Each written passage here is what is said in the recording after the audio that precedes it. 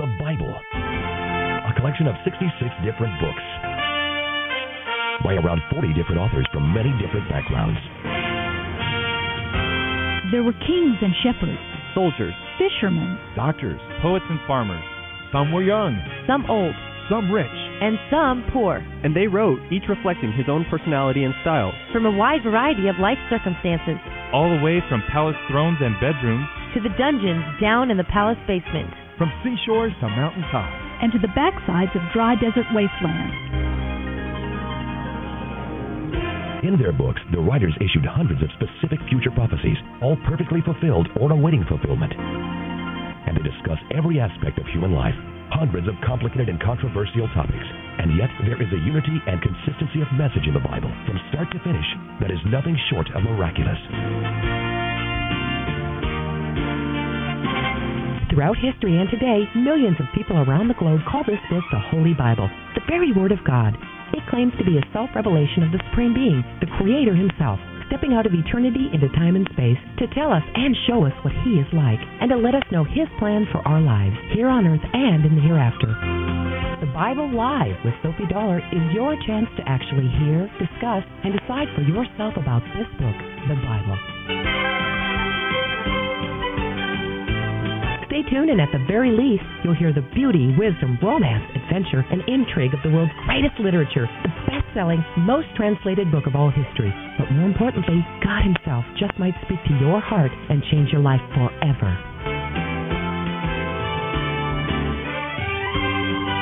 Now, here's the host of the Bible Live, Sophie Dollar.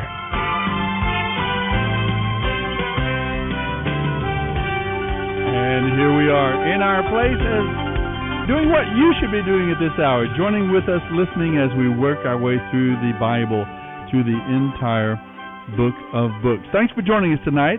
We are going to continue our way through this incredibly important book called Romans. It's in the New Testament. It's a letter from the Apostle Paul to the believers in Rome. Paul is writing to a people he has never met.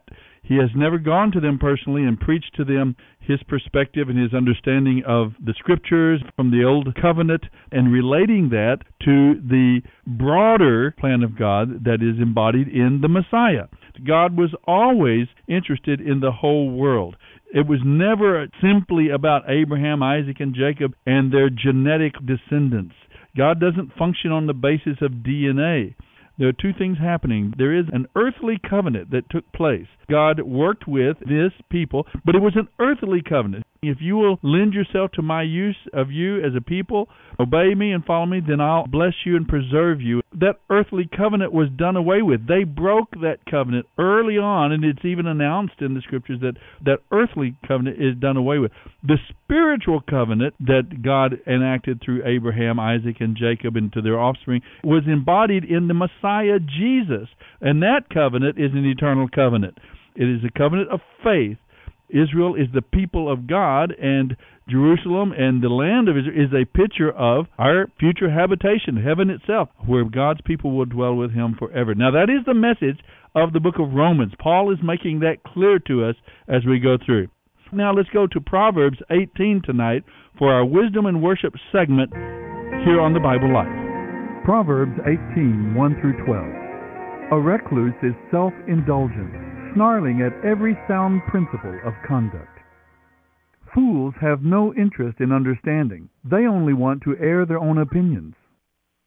When the wicked arrive, contempt, shame, and disgrace are sure to follow. A person's words can be life-giving water. Words of true wisdom are as refreshing as a bubbling brook. It is wrong for a judge to favor the guilty or condemn the innocent.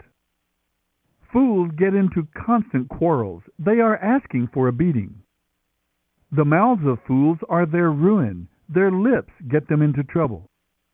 What dainty morsels rumors are, but they sink deep into one's heart. A lazy person is as bad as someone who destroys things. The name of the Lord is a strong fortress.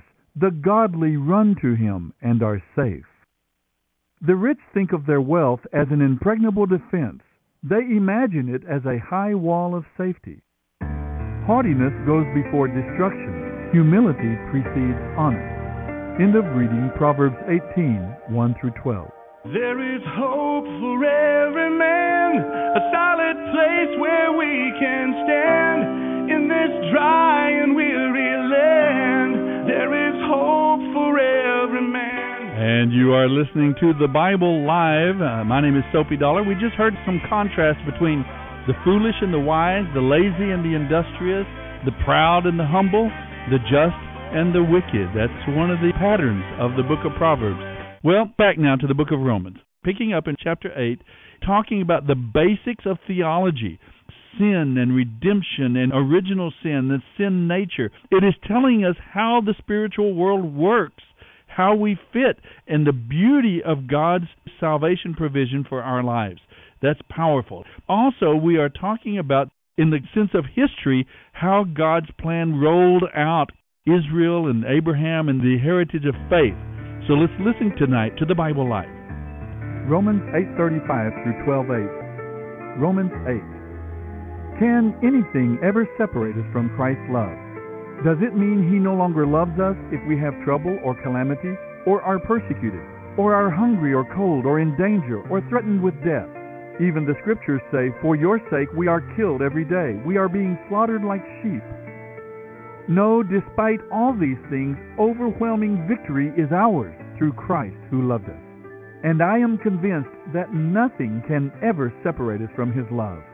Death can't, and life can't. The angels can't, and the demons can't. Our fears for today, our worries about tomorrow, and even the powers of hell can't keep God's love away. Whether we are high above the sky or in the deepest ocean, nothing in all creation will ever be able to separate us from the love of God that is revealed in Christ Jesus our Lord. Romans 9.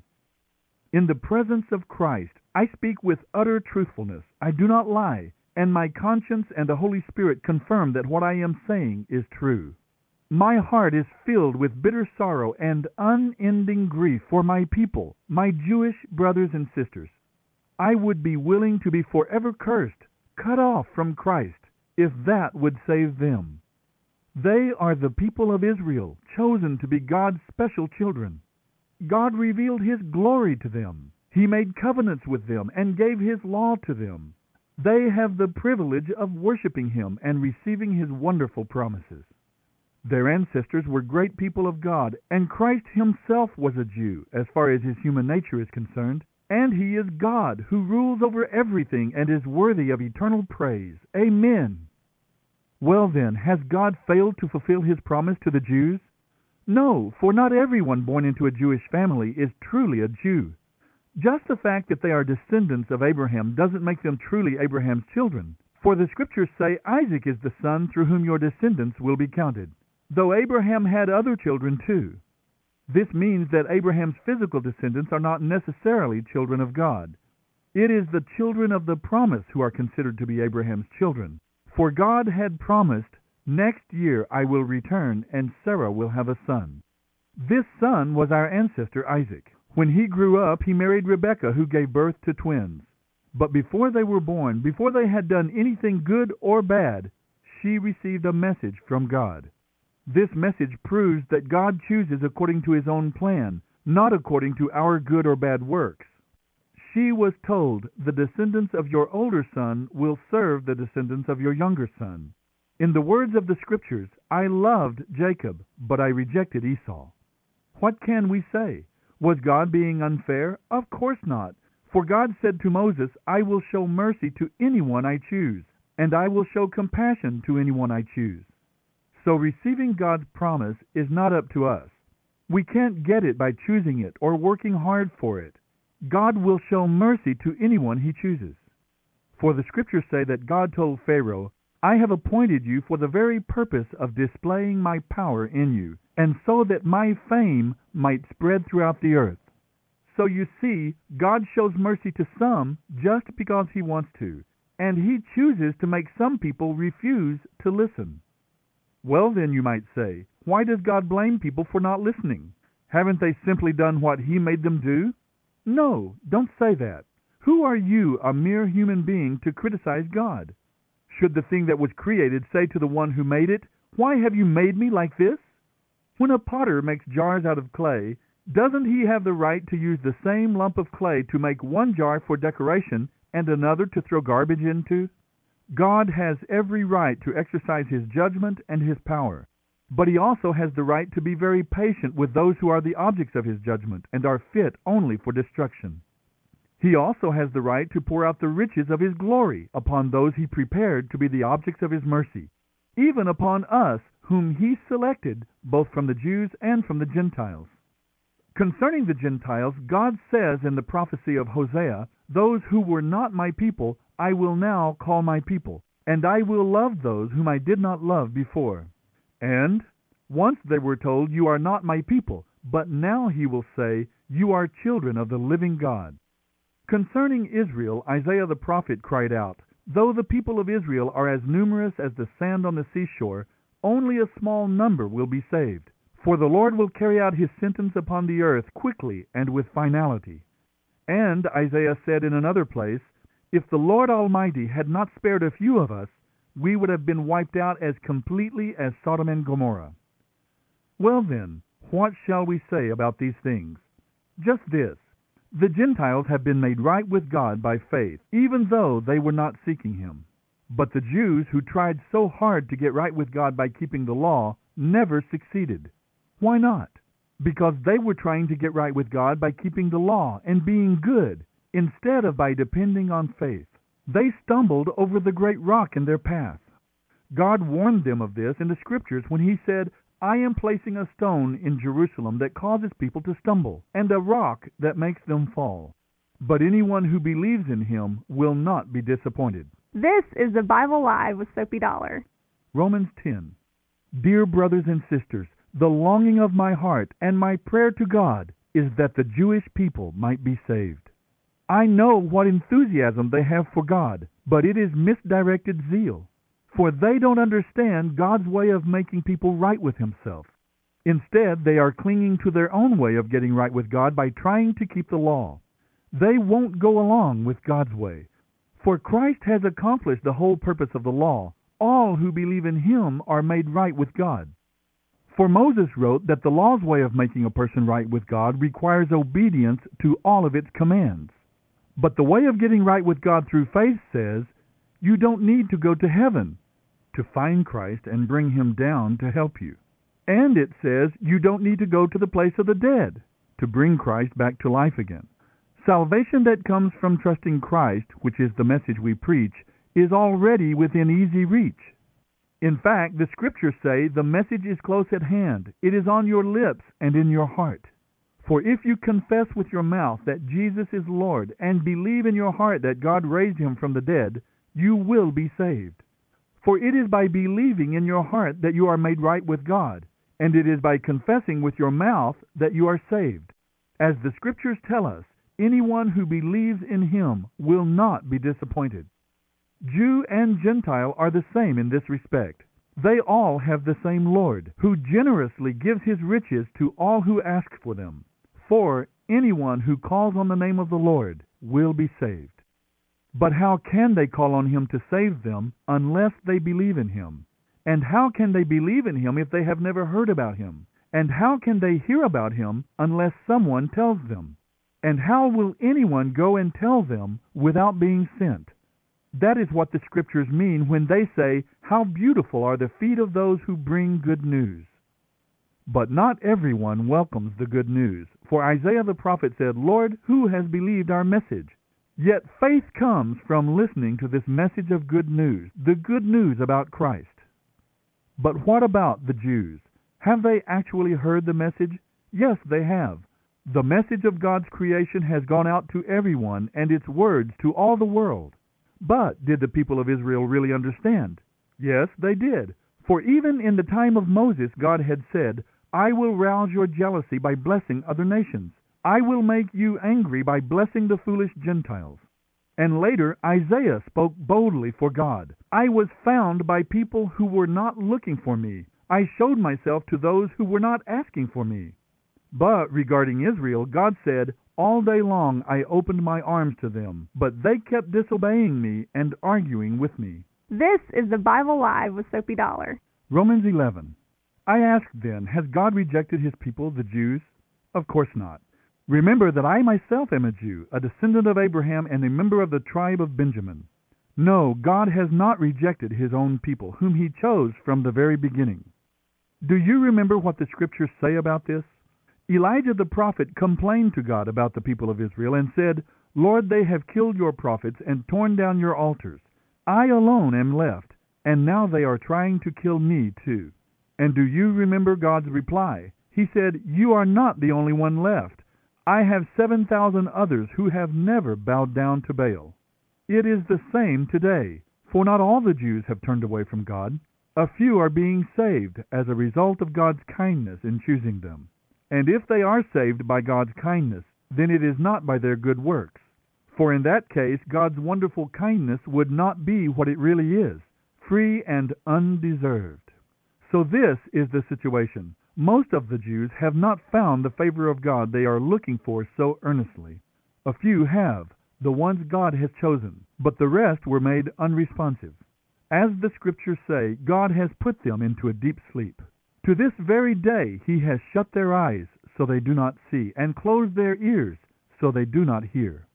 David spoke of this same thing when he said, Let their bountiful table become a snare, a trap that makes them think all is well. Let their blessings cause them to stumble. Let their eyes go blind, so they cannot see, and let their backs grow weaker and weaker. Did God's people stumble and fall beyond recovery? Of course not. His purpose was to make his salvation available to the Gentiles, and then the Jews would be jealous and want it for themselves. Now, if the Gentiles were enriched because the Jews turned down God's offer of salvation, think how much greater a blessing the world will share when the Jews finally accept it. I am saying all of this especially for you Gentiles. God has appointed me as the apostle to the Gentiles. I lay great stress on this, for I want to find a way to make the Jews want what you Gentiles have, and in that way I might save some of them. For since the Jews' rejection meant that God offered salvation to the rest of the world, how much more wonderful their acceptance will be. It will be life for those who were dead. And since Abraham and the other patriarchs were holy, their children will also be holy. For if the roots of the tree are holy, the branches will be too. But some of these branches from Abraham's tree, some of the Jews, have been broken off. And you Gentiles, who were branches from a wild olive tree, were grafted in. So now you also receive the blessing God has promised Abraham and his children, sharing in God's rich nourishment of this special olive tree. But you must be careful not to brag about being grafted in to replace the branches that were broken off. Remember, you are just a branch, not the root. Well, you may say, those branches were broken off to make room for me. Yes, but remember, those branches, the Jews, were broken off because they didn't believe God, and you are there because you do believe. Don't think highly of yourself, but fear what could happen. For if God did not spare the branches he put there in the first place, he won't spare you either. Notice how God is both kind and severe. He is severe to those who disobeyed, but kind to you as you continue to trust in his kindness. But if you stop trusting, you also will be cut off. And if the Jews turn from their unbelief, God will graft them back into the tree again. He has the power to do it. For if God was willing to take you, who were by nature branches from a wild olive tree, and graft you into his own good tree, a very unusual thing to do, he will be far more eager to graft the Jews back into the tree where they belong. I want you to understand this mystery, dear brothers and sisters, so that you will not feel proud and start bragging. Some of the Jews have hard hearts, but this will last only until the complete number of Gentiles comes to Christ. And so all Israel will be saved. Do you remember what the prophet said about this? A deliverer will come from Jerusalem, and he will turn Israel from all ungodliness. And then I will keep my covenant with them and take away their sins. Many of the Jews are now enemies of the good news. But this has been to your benefit, for God has given his gifts to you Gentiles. Yet the Jews are still his chosen people because of his promises to Abraham, Isaac, and Jacob. For God's gifts and his call can never be withdrawn. Once you Gentiles were rebels against God, but when the Jews refused His mercy, God was merciful to you instead. And now, in the same way, the Jews are the rebels, and God's mercy has come to you. But someday they too will share in God's mercy. For God has imprisoned all people in their own disobedience, so He could have mercy on everyone. Oh, what a wonderful God we have! How great are His riches and wisdom and knowledge! How impossible it is for us to understand His decisions and His methods. For who can know what the Lord is thinking? Who knows enough to be His counselor? And who could ever give Him so much that He would have to pay it back? For everything comes from Him. Everything exists by His power and is intended for His glory. To Him be glory evermore. Amen. This is the Bible Live with Soapy Dollar. Romans 12. And so, dear brothers and sisters, I plead with you to give your bodies to God. Let them be a living and holy sacrifice, the kind He will accept. When you think of what He has done for you, is this too much to ask? Don't copy the behavior and customs of this world, but let God transform you into a new person by changing the way you think. Then you will know what God wants you to do, and you will know how good and pleasing and perfect His will really is. As God's messenger, I give each of you this warning. Be honest in your estimate of yourselves, measuring your value by how much faith God has given you. Just as our bodies have many parts, and each part has a special function, so it is with Christ's body. We are all parts of one body, and each of us has a different work to do. And since we are all one body in Christ, we belong to each other, and each of us needs all the others. God has given each of us the ability to do certain things well. So if God has given you the ability to prophesy, speak out when you have faith that God is speaking through you. If your gift is that of serving others, serve them well. If you are a teacher, do a good job of teaching. If your gift is to encourage others, do it. If you have money, share it generously. If God has given you leadership ability, take the responsibility seriously. And if you have a gift for showing kindness to others, do it gladly. End of reading Romans 8:35 through 12:8.